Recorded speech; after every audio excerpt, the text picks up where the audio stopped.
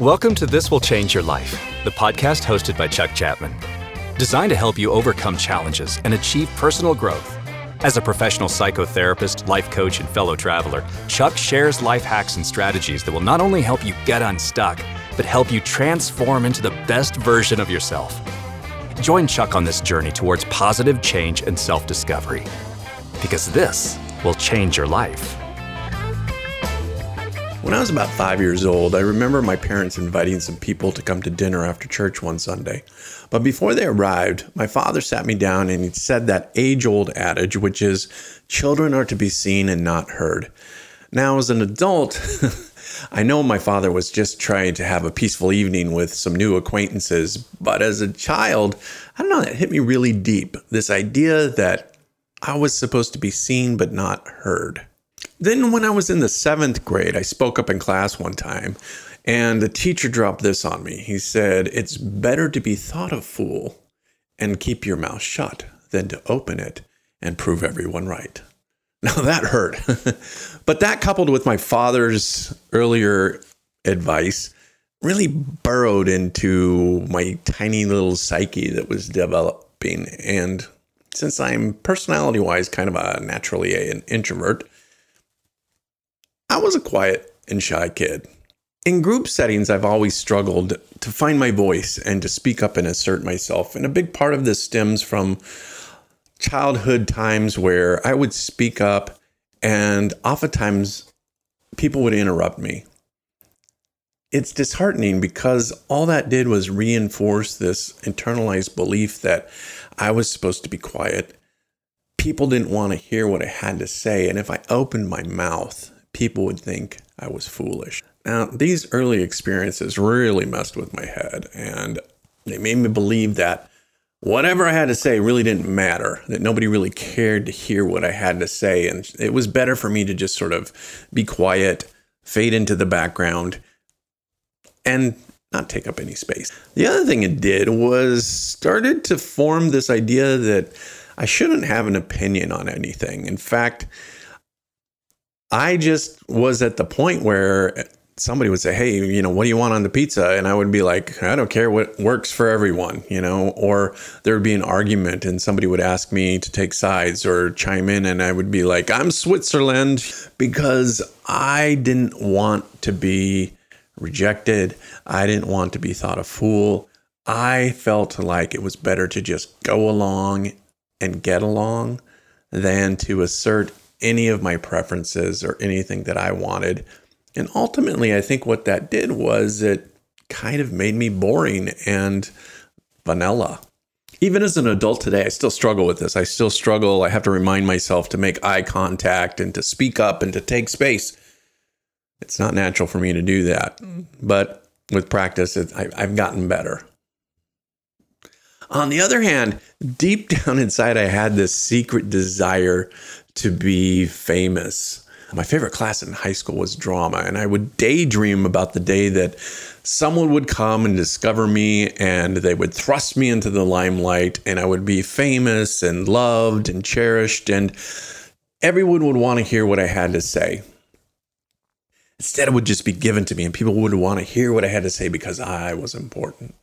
Ironically, this led me into becoming a therapist. I thought that if I had a bunch of letters after my name and some education, that people would want to come to see me and hear what I have to say, and I would bestow wisdom on them. But I found that wasn't actually the way therapy works. In fact, what I found was my ability to listen and be quiet and to reflect and be curious and to be present. Those were the things that really helped my clients grow and change. If I was just present, then they would learn to find the answers within themselves. At the time, I didn't know it, but I had been training for this my entire life. Now, it's not like I never say anything in therapy. Now, it's not like I never say anything when I'm with a client. In fact, oftentimes I do interject some things that I think would be useful and helpful for them. But these things tend to come through me instead of from me.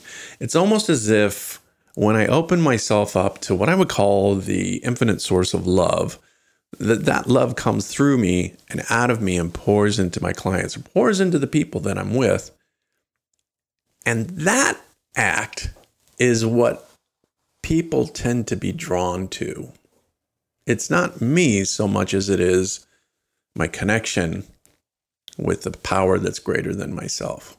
Now, as I allowed myself to sit and receive this infinite source of love, what I found was that I began to transform remarkably within myself, that others began to see their path more clearly, because rather than my ego needing attention, my soul was filled with love and the desire to truly connect with people on a genuine basis and to share some vulnerability.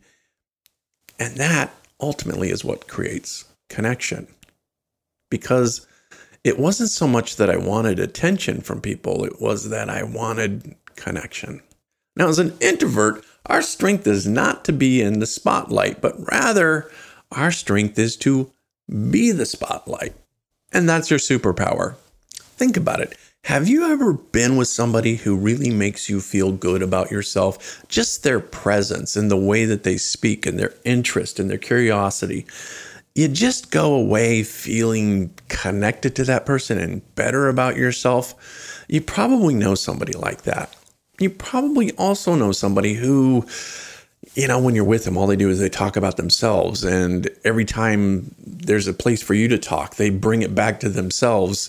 And, you just feel like you're not being heard. You feel like whatever you have to say isn't important.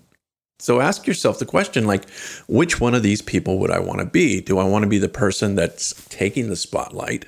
Or do I want to be the person who is the spotlight? So much of my life I've spent in the shadows. And I always thought that was a weakness on my part. I always thought because I wasn't being seen that something was wrong with me.